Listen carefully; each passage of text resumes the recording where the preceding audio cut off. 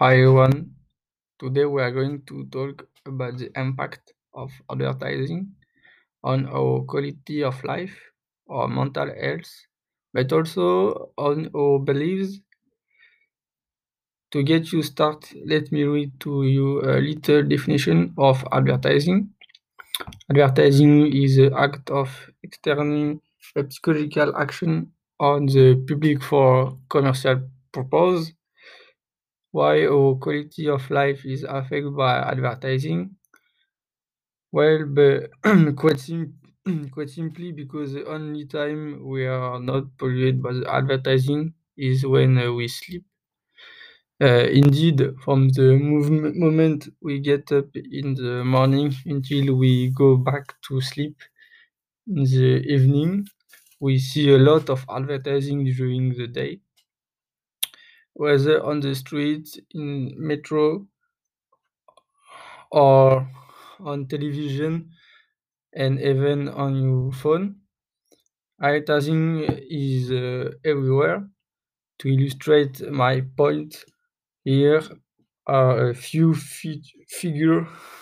At the age of 12, a child will have see nearly 100,000 advertising spots and some 1,200 hours of advertising. In addition, on television, advertising represents up to 20% of the content, 12 minutes per hour. Every day, advertising is a danger to our mental health. Indeed, even if we no longer pay attention to it, our subconscious is marked by it. This leads to frustration and a permanent desire because advertising sends us a message of overconsumption to be happy, such as if you want to be happy, you have to have this car, this perfume. Thus, people become frustrated and their desire increases without being able to reach them. The objective of advertising is to demand the consumer, to be able to sell him an ideal lifestyle by acquiring the product put forward. For example, Kinder ads feature perfect family, happy as if it were the norm. This way, the consumer will compare his life to the one shown in the advertisement, and will be frustrated or feel disappointed in himself. The massive diffusion of advertising thus brings with a danger for all mental health but also for your beliefs. The content of advertisement instills beliefs and values in us from a very young age. Ideals to be achieved, such as social success and psychological criteria.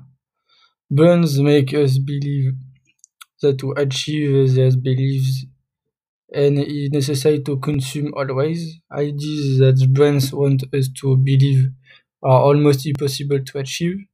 For example, a perfume advertisement highlights the seductive role of the product, whereas in the reality, perfume alone is not enough to seduce.